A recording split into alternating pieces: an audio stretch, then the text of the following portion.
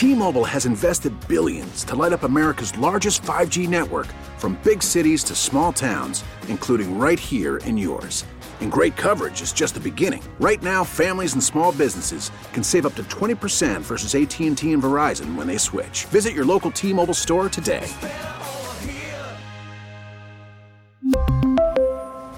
Plan savings with 3 lines of T-Mobile Essentials versus comparable available plans. Plan features and taxes and fees may vary. Baseball is in full swing. NBA playoffs are heating up, and your NFL team is gearing up for training camp. Listen to the latest on the teams you love here on the Odyssey app. The biggest sports radio stations in the country, providing unrivaled local coverage of their teams, all in one place. Exclusive interviews with players, coaches, and team executives, streaming live and always available on demand. Stay in the know with your favorite teams right here on the Odyssey app. You're listening to KCBS In Depth. We came very close to a catastrophic breakdown of our democratic accountability. The people, places, and issues the Bay Area is talking about. Right now, we're kind of stuck in this cycle where every summer we're hearing another story about a big fire in a town burning down. It's still extremely difficult to hold government agencies accountable for abuses that take place in the name of national security. This is KCBS In Depth.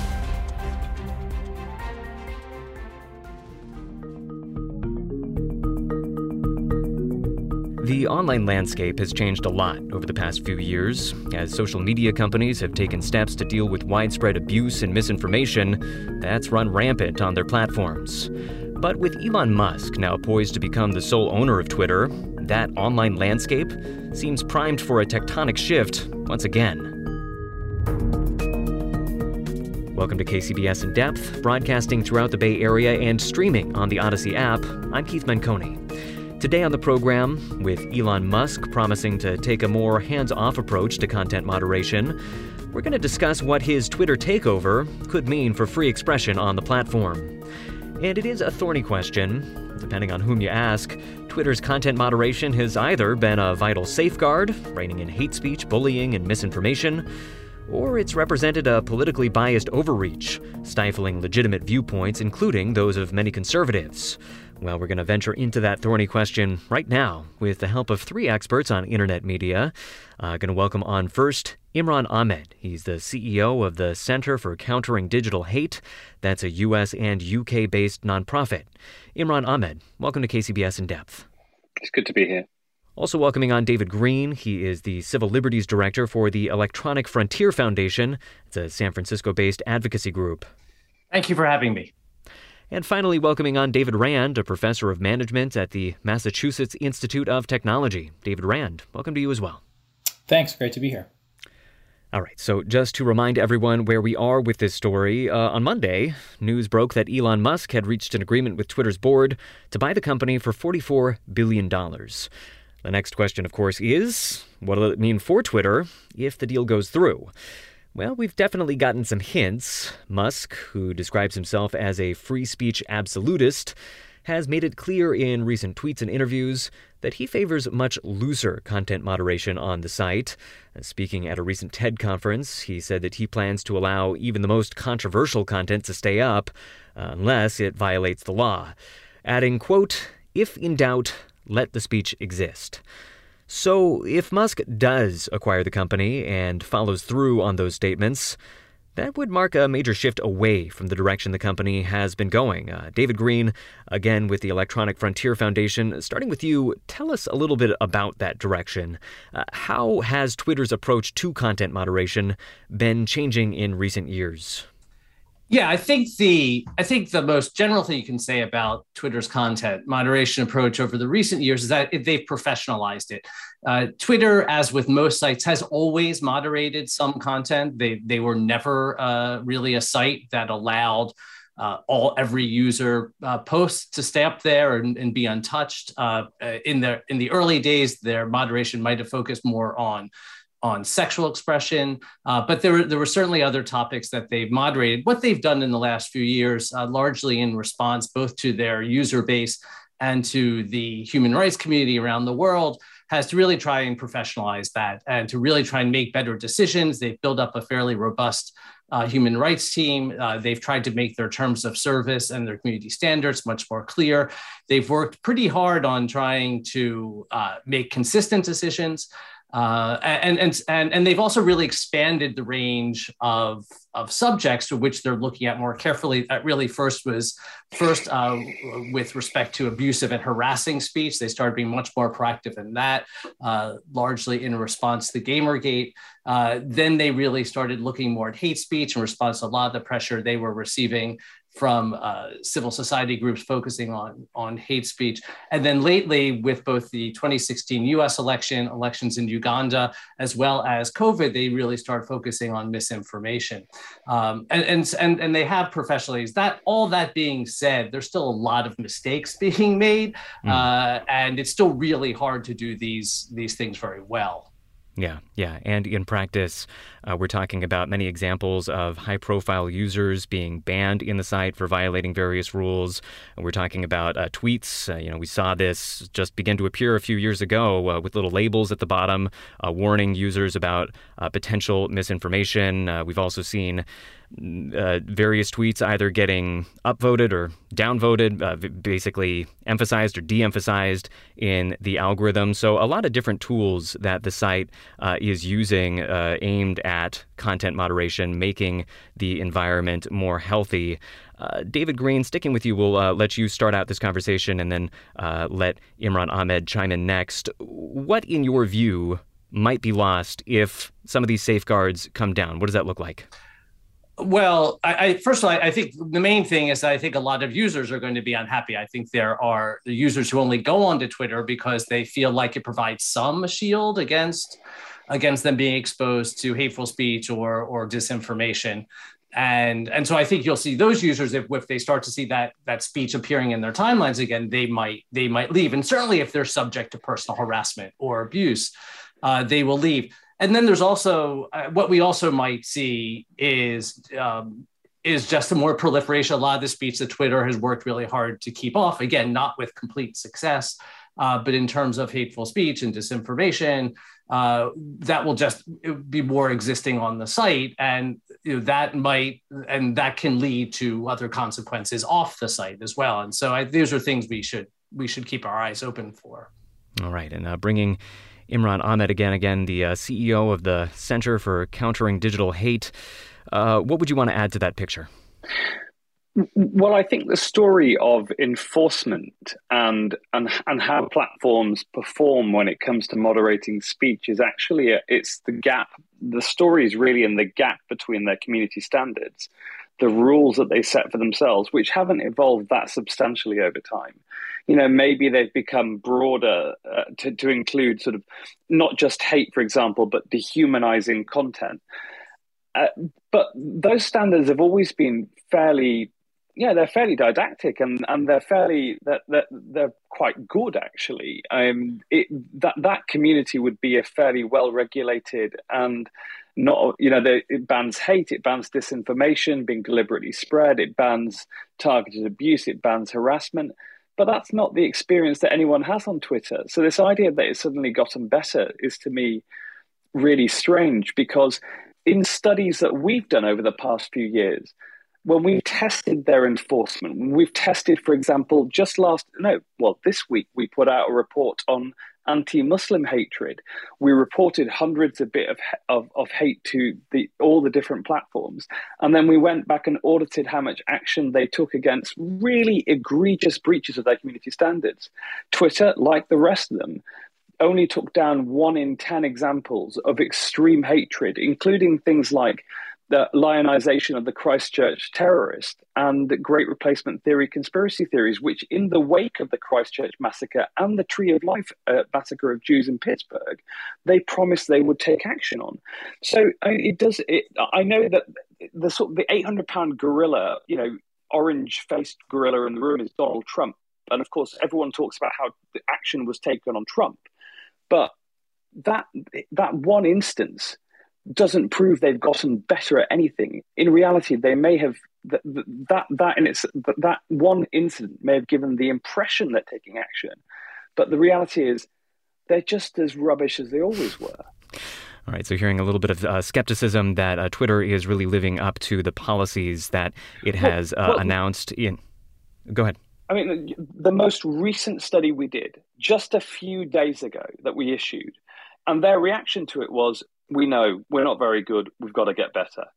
And I mean, fair enough to them, all respect to them. And I genuinely think that Twitter is the one company that has taken there has been a shift in their attitude. They're not as hostile and aggressive in response to studies like from civil rights groups and from organizations like mine. In the past few years, Meta can be very, very dismissive to the point of gaslighting in response to civil rights complaints. And Twitter are responsive, but they're still not performing. And that's possibly because they're a much smaller company and they simply don't have the scale to cope with the waves of hate and misinformation that flood their system. Yeah. And that they, of course, profit from. Yeah. By the way. Well, I may have gotten into this question then, Imran Ahmed, in a little bit of a sideways way. Let's strip away what Twitter has done or not done on their platform so far. Putting that aside for a second, tell our listeners a little bit, in your view, how are the users that are getting targeted for hate? How are the users that are getting targeted for harassment? How is that impacting real people? Obviously, we're talking about something happening in the online domain, but impacting real people's lives, fair to say? Well, let me give you one example of how abuse influences people. So over the pandemic, I was asked by vaccinologists who were working on the COVID vaccine to help their scientists cope with the psychological stress of waves of abuse that they received on Twitter for just tweeting stuff about the science around COVID and around vaccines. And I remember at one point I said to one of these incredibly talented, publicly spirited individuals who's dedicated their life to science, you need to understand that trolling is purposeful behavior. They're trying to make you shut up. They're not targeting you because you're a bad person. They're targeting you because you're a good person. And she burst into tears. And I cannot describe to you how angry it makes me that a platform would not take action to protect those people who were trying to find a solution to something that was taking millions of lives. It is indescribable that we accept that, and that in fact the common response is to turn around and say, well, they shouldn't be so sensitive, maybe they should just block them. That's not good enough as far as I'm concerned. And what we've seen is that that when we've got the failure to act reports that we do, where we report misinformation, we report hatred to the platforms, and they fail to take action, all too often the experience of victims is they ask for help from the platforms, they report stuff, but the platforms don't reach their hand back and say, we'll help. And the second thing is that gives abusers and those spreading hate and misinformation the sense of impunity, a sense that they can get away with it. It emboldens them, and we've seen them get worse over time. The bad guys, their tactics, the bad actors that we look at, and we look at a small coterie of quite egregious offenders, but they've gotten more sophisticated, more confident, and more emboldened because of the lack of consequences for their malignant activity over time. All right, well, a lot more to get to in this conversation, but real quick, want to reintroduce everybody. This is KCBS In Depth, your weekly deep dive into the events and trends shaping life in the Bay Area and beyond. I'm Keith Menconi. Today we're speaking with Imran Ahmed, CEO of the Center for Countering Digital Hate. Also heard a second ago from David Green with the Electronic Frontier Foundation, speaking with them about free speech on Twitter and the potential ramifications for the platform's content moderation policy as Elon Musk's bid to take over the company moves forward. And, of course, one of the biggest arguments against Twitter's content moderation as it stands is the notion that it is squeezing out certain viewpoints, particularly conservative viewpoints. So to flesh out that argument a little bit, I'm going to read a fairly lengthy passage from a recent Wall Street Journal opinion piece put out by Vivek Ramaswamy and Jed Rubenfeld. In their piece, the pair cheer on Musk's Twitter buyout and point to a number of past Twitter decisions that they believe constitute clear examples of political bias. They state, quote, "Conservative opinions about transgenderism are censored as attacks on a protected group. Conservative views on COVID are flagged as misinformation.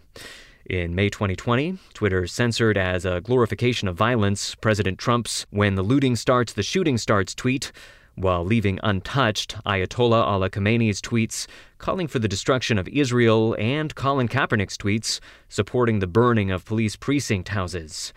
They go on to write that claims that the Democrats stole the presidency in 2020 are censored, while claims that Russia did the same in 2016 go untouched. End quote. So I think that encapsulates the criticism against Twitter fairly well. Now we're going to dig into some recent research on political bias and Twitter that I think complicates that picture at least a little bit. So for that, going to bring on our third guest now. Again, that's MIT management professor David Rand, who co-wrote that study. David, your study has been cited a lot over the past week. Tell us a little bit about what you were looking for and what it is that you found.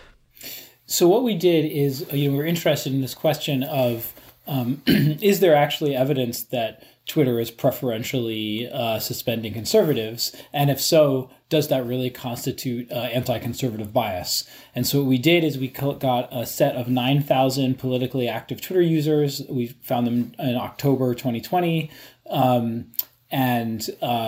There were people that used Trump 2020 or Biden 2020 hashtags.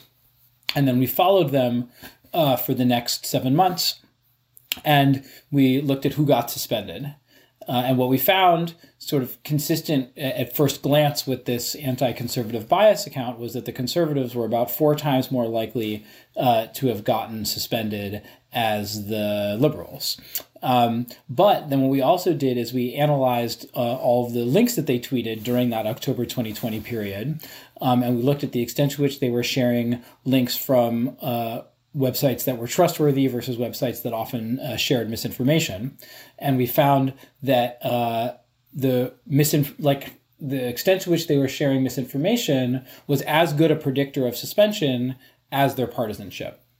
And one really important part, because the standard response that you'll get to this from conservatives is, oh, well, fact checkers just have an anti-conservative bias. And so fine, the fact checkers said our information wasn't good, but that's their own bias. And so what we did in the paper is, in addition to looking at website ratings based on fact checkers, we also had website ratings for how much misinformation they shared or how trustworthy they were that came from politically balanced groups of lay people. So these were sort of a representative sample of Americans. We just showed them these different domains and said, how trustworthy do you think they are? And then we averaged the responses of the Democrats, averaged the Republicans, put them together. So you have this real politically balanced rating that you can't accuse of bias because it's equally made up of Republicans and Democrats. And still, based on those politically balanced ratings, the politically active Republicans on Twitter shared information from much less trustworthy websites. So what this says is, just because the conservatives were getting suspended more doesn't necessarily mean that Twitter was actually showing conservative bias. It could just be that they were doing a kind of equal attempt to reduce the spread of misinformation, and it would have come out this way. And also we did a survey of the general public, and we found that a majority of people on both sides of the aisle want Twitter to be reducing the spread of misinformation. Because that's another really relevant bit for like Elon Musk's free speech no matter what, is that's not actually what the people want. People think that the platforms should be reducing misinformation, and not just misinformation in general, but we also specifically asked about QAnon conspiracies, because people might say, okay, fine, Democrats and Republicans in general want less misinformation, but when you actually talk about specific cases, they disagree about what's misinformation. But we found that a majority of people on both sides of the aisle also said that Twitter should be reducing the spread of QAnon conspiracies. Yeah. So what we're talking about here is how this content management looks in the aggregate. Do you think that it's fair to say that there are individual cases where Twitter might be over-aggressive in taking down, acting against questionable tweets? It's a lot of different cases that we're talking about here. So I suppose there's a lot of different stories that could be told all at once, perhaps. Yeah, and I think that for sure content moderation gets it wrong sometimes. And there even are cases where they will change their mind and they'll reinstate something. They'll take it down and be like, okay, no, actually, it turns out that's not misinformation. But just because the system is imperfect doesn't mean you should throw it out, and also doesn't necessarily mean that it's systematically biased in the mistakes that it makes. And that's a sort of empirical question that I haven't seen data on. Yeah. Well, interesting research and a good contribution to this conversation. I want to bring David Green back on again with the Electronic Frontier Foundation. So obviously, as we just heard there are a lot of complexities here to exactly when it's appropriate to take something down, what is biased in one person's eyes, what is misinformation in one person's eyes versus another person's eyes. How do you think about this issue? I know that the Electronic Frontier Foundation has put out some guidelines on content moderation, recommended guidelines for Twitter. What do you think would be some good standards for people to think about as they try to wrap their heads around this issue? Yeah. So, content moderation, and this is not just Twitter, obviously, this is every online service that does this. It is a really complex and difficult and really actually unsatisfying issue. I think there's lots of academics who've been studying this field for years. I think they all will agree that this is a system that's fraught with errors and challenges that are probably impossible to meet, mostly because of the scale of the decision-making that has to happen. And even the largest, most well-resourced companies, and when we say that, we usually mean Meta, can throw a ton of resources. Many of us who watch this to think it's not enough resources still, and they still just can't even come close to handling the amount of decision-making they have to make. And then smaller companies such as Twitter have even a more difficult problem. What we have, I think it requires two things. First, I think there's a realization under most global legal systems, these sites have a lot of freedom to set their editorial policies. And so what someone's community standards or terms of service or editorial policies could differ from another service's. Our concern is that content moderation, whether it's a decision to take something down or to leave something up, be done with a human rights framing, done with awareness of the human rights consequences of these decisions. When you take something down, there's a human rights consequence to that, a freedom of expression consequence to the person who either wanted to read it or the person who wanted to reach their audience. When you leave something up, there may very well be a human rights consequence to that in terms of the harms that speech might lead to. And so we've asked them to do content moderation with the human rights framing. That's a really hard concept to grasp. We proposed a set of principles. We and several other organizations around the world have proposed a set of principles called the Santa Clara Principles, which try and give some type of framework to that, looking at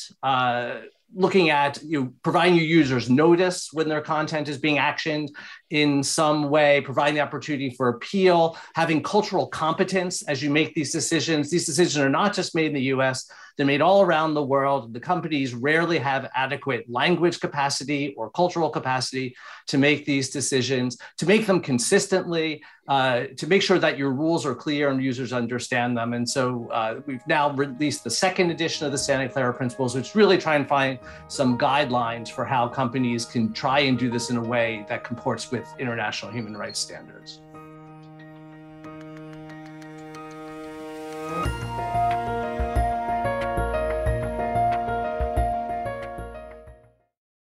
We really need new phones. T-Mobile will cover the cost of 4 amazing new iPhone 15s, and each line is only $25 a month. New iPhone 15s? It's better over here. Only at T-Mobile, get 4 iPhone 15s on us and 4 lines for $25 per line per month with eligible trade-in when you switch. Minimum of 4 lines for $25 per line per month with autopay discount using debit or bank account. $5 more per line without autopay, plus taxes and fees. Phone fee at 24 monthly bill credits for well-qualified customers. Contact us before canceling account to continue bill credits or credit stop and balance on required finance agreement due. $35 per line connection charge applies. See T-Mobile.com.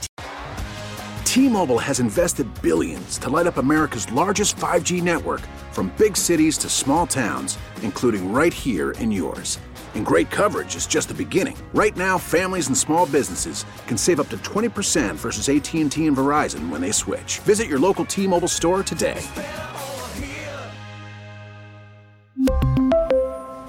Plan savings with 3 lines of T-Mobile Essentials versus comparable available plans. Plan features and taxes and fees may vary. Hey, Rob Bradford here. I have set out on a mission with my good friends at FanDuel to prove what I have known for some time. Baseball isn't boring. Now I have a daily podcast to prove it with some of the most notable people in the baseball world, screaming baseball isn't boring from the mountaintops, or at least agreeing to come on our show. Players, managers, GMs, and yes, even the commissioner of baseball, Rob Manfred. It has been a constant wave of baseball's most powerful voices. So join the revolution. Subscribe and soak in Baseball Isn't Boring. Listen on your Odyssey app or wherever you get your podcasts. You'll be glad you did.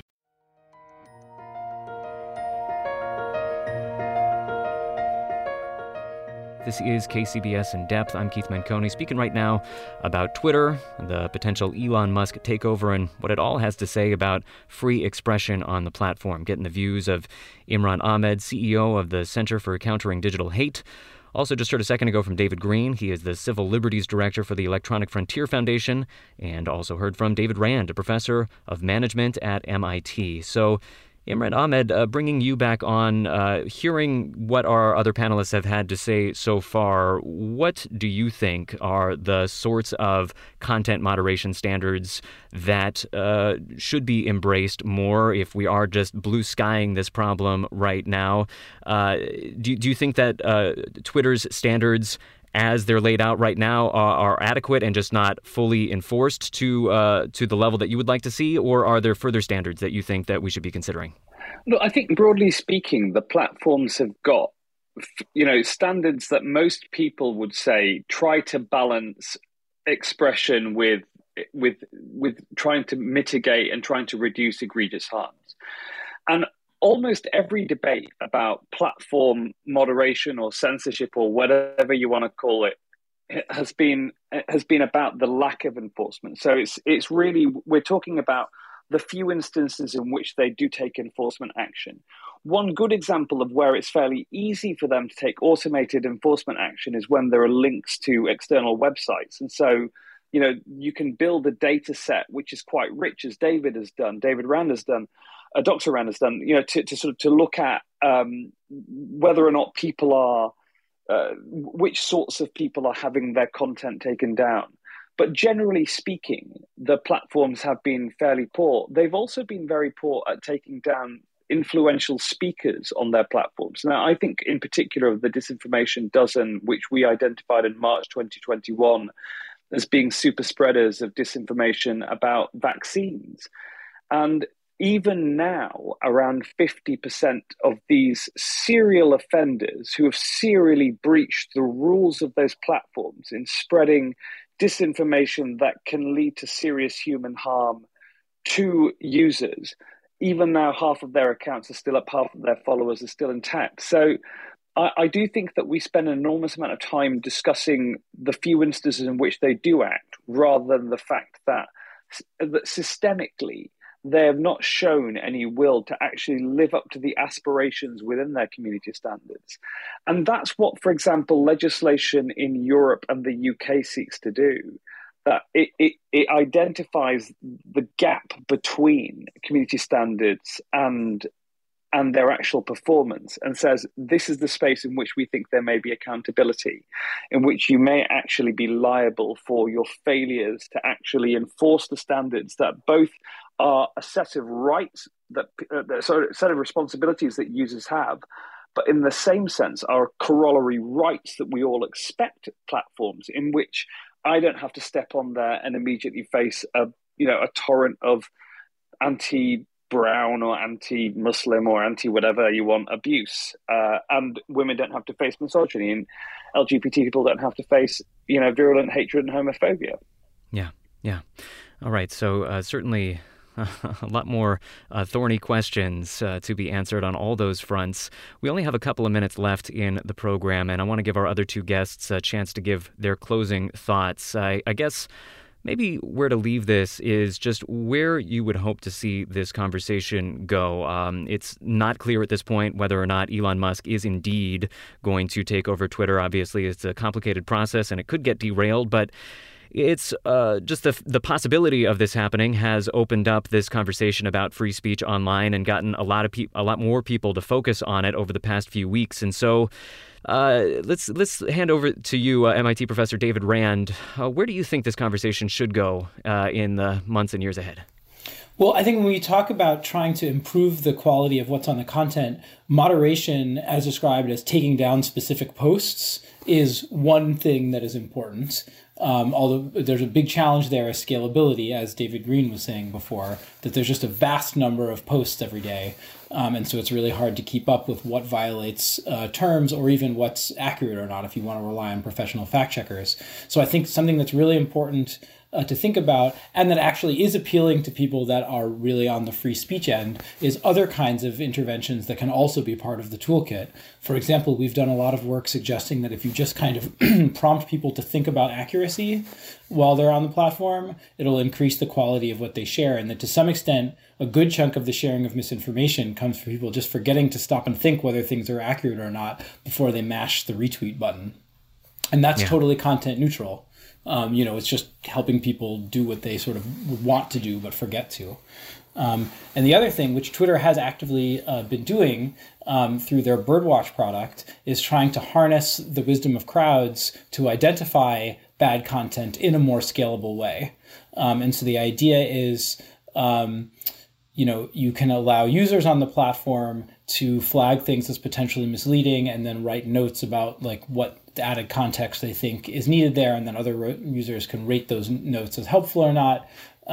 This can help inform algorithms, but it can also help inform just labeling that doesn't take things off the platform, but shows it. And we've done research on Birdwatch, and even though, as you might expect, there are big partisan motivations where people are much more likely to flag tweets from people from across the aisle, still it looks like the quality of the flagging is actually pretty good, in that most of the stuff that's getting flagged as misleading actually is misleading as judged by fact checkers. And so it's more like the two sides policing each other than it is like the two sides trolling each other. So I hope that Musk would continue programs like that. And also, most importantly, maybe, is make data available to academics and external researchers to try and understand what's going on, which Twitter has been very good about relative to other platforms, and very much hoping that doesn't change. Yeah. And then a couple of other ideas, just to flag them real quick, that have been thrown out there, is making the algorithm for Twitter more transparent, perhaps even making it open source so people can understand why a tweet is going up or going down in the rankings. Also giving users more control, basically making it customizable, what sorts of content you see, what sorts of content you do not see. And finally, taking away anonymity, finally taking away the ability to be anonymous on the site, similar to what's happening on Facebook, basically requiring everybody on Twitter to be verified to correspond to an actual real person in the real world, taking away some of that anonymousness that gives people a sense of impunity on the site. But David Green, giving the closing thoughts to you, where would you hope this conversation goes? Well, I really hope it doesn't go to taking away anonymity. I think that would actually be a real disaster. There are just people around the world, both in Democratic and non-Democratic societies, who simply do not have the privilege and luxury of putting their name on their speech, and that would be a real loss among human rights, global human rights, if Twitter was required or got rid of pseudonymity or anonymity. To me, that's really just one of the tremendously naive things Elon Musk has said during this whole process. And I'm a free speech advocate, but my biggest concern about the Musk takeover is that I don't think he understands what freedom of speech. I think he has a very cramped view of it. He hasn't seemed to conducted his other professional dealings with much respect for freedom of speech. I think he looks at freedom of speech based on freedom of speech of people already have power, and not the freedom of speech of people actually really sort of need the legal protections it has. And so my biggest concern is that that's what he would implement. That's what he would implement on the site. And so again, I think sort of the not respecting the power of the right to speak anonymously is just one indication of that. As far as I know, the studies that I have read have shown that there's not a link between anonymous speech and abusive and harassing speech, that people are just as likely to, people who put their names on their own speech are as likely to abuse that and to be abusive and harassing. And so to me, it just shows both a naivete about how social media works and the complexities involved, and really just a failure to understand really what freedom of speech and freedom of expression as a human rights principle means. Yeah. So, as you flagged there, big concerns remaining and also lots of questions that we're no doubt going to be discussing and working out for many years to come. But we do thank all of you for joining us and helping us hash it out today. We just heard there a second ago from David Green. One last time, he is the Civil Liberties Director for the Electronic Frontier Foundation. David Green, thanks so much. Thank you. And heard a little bit earlier from David Rand, Professor of Management at MIT. David Rand, thanks to you as well. My pleasure. Thanks for having me. And finally, we heard from Imran Ahmed. He's the CEO of the Center for Countering Digital Hate. Imran Ahmed, thanks to you as well. Thanks so much. And thank you all for listening. For KCBS and In Depth, I'm Keith Menconi. Stay safe, be well. We'll see you next week. You've been listening to KCBS In Depth. Get every episode by subscribing on Apple Podcasts, Stitcher, and other podcast platforms. Visit kcbsradio.com for more news and interviews. We are the Bay Area's news station, KCBS. T-Mobile has invested billions to light up America's largest 5G network, from big cities to small towns, including right here in yours. And great coverage is just the beginning. Right now, families and small businesses can save up to 20% versus AT&T and Verizon when they switch. Visit your local T-Mobile store today.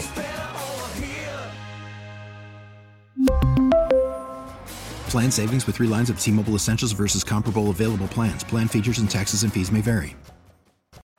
Baseball is in full swing. NBA playoffs are heating up, and your NFL team is gearing up for training camp. Listen to the latest on the teams you love here on the Odyssey app. The biggest sports radio stations in the country, providing unrivaled local coverage of their teams, all in one place.